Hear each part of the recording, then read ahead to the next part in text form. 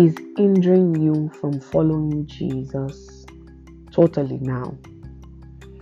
Good morning, good afternoon, good evening, depending on where you are listening from, and welcome to another episode of the Learned Tongue podcast.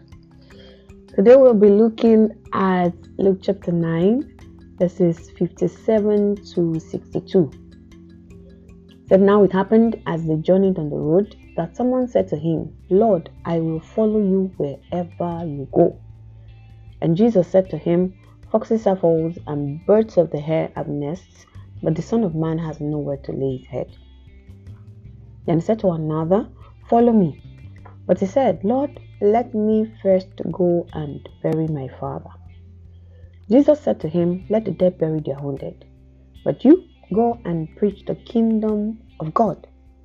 And another also said, 'Lord, I will follow you, but let me first go and bid them farewell who are at my house.' But Jesus said to him, 'No one, having put his hand to the plow and looking back, is fit for the kingdom of God.'" Now we have three examples of people here, three scenarios. However, we just have two types of calling, But first of all, when we say what are you doing in the kingdom, what's your assignment, you hear people say, I don't have a calling. You hear people say, it's not time. Let me enjoy first, then I'll come and serve him fully. And then you'll be wondering what really calling means or service means.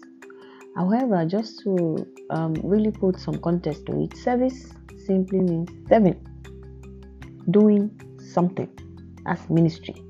Serving. And then calling, a call. A call is like a beacon saying, come do this. And the call comes in several ways. It depends on how you and God have related. But the basic call that every human being on earth will have is the call to salvation. That call to salvation is also the call to serve. That call to salvation is also the call to stand for the salvation of others. The how differs, but it is the call. It is the call to serve. But eventually, as you now do that in your capacity, you now begin to hear, okay, go in this line, become this, become that, do this, volunteer in this. But we all have the basic call, which is the call to salvation. That also means we have been called to stand up for the salvation of others. Now, it is now, how do we respond to these calls? How do we respond to this call? Because the truth is, the scripture also makes us understand that nobody can come to the Father except the Father draws. So the fact that we are able to answer the call to salvation means God has drawn us and called us. And so as a result of the call, from those three scenarios painted in the scriptures I read, nothing in our past or present is meant to hinder us from fully following through with the biddings of the calls we have received. Both the call to serve and the one that are specific to us. Nothing is meant to hinder us. Not our relationship with others, not one celebration or the other, not one concern or the other. No, it must be seek ye first the kingdom of God.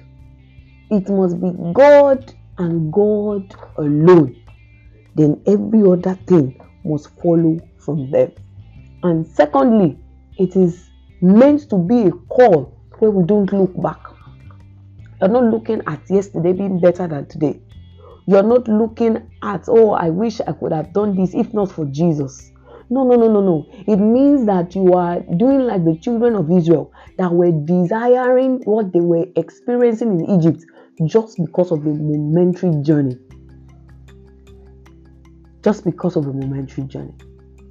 If we are truly going to be disciples, then one, we must not allow anything in our past or present to hinder the way we obey the call. not limitations, not money, not what people think, not past mistakes, not what your environment, not your background. If Jesus has called you to serve in a capacity, it means that he has equipped you for it. And of course, as scripture says, the latter will definitely be greater than the former. So it is for you to align your heart with Jesus, for you to see correctly. Because if you're seeing your past better than your present, then something is wrong. Till next time, keep following Jesus.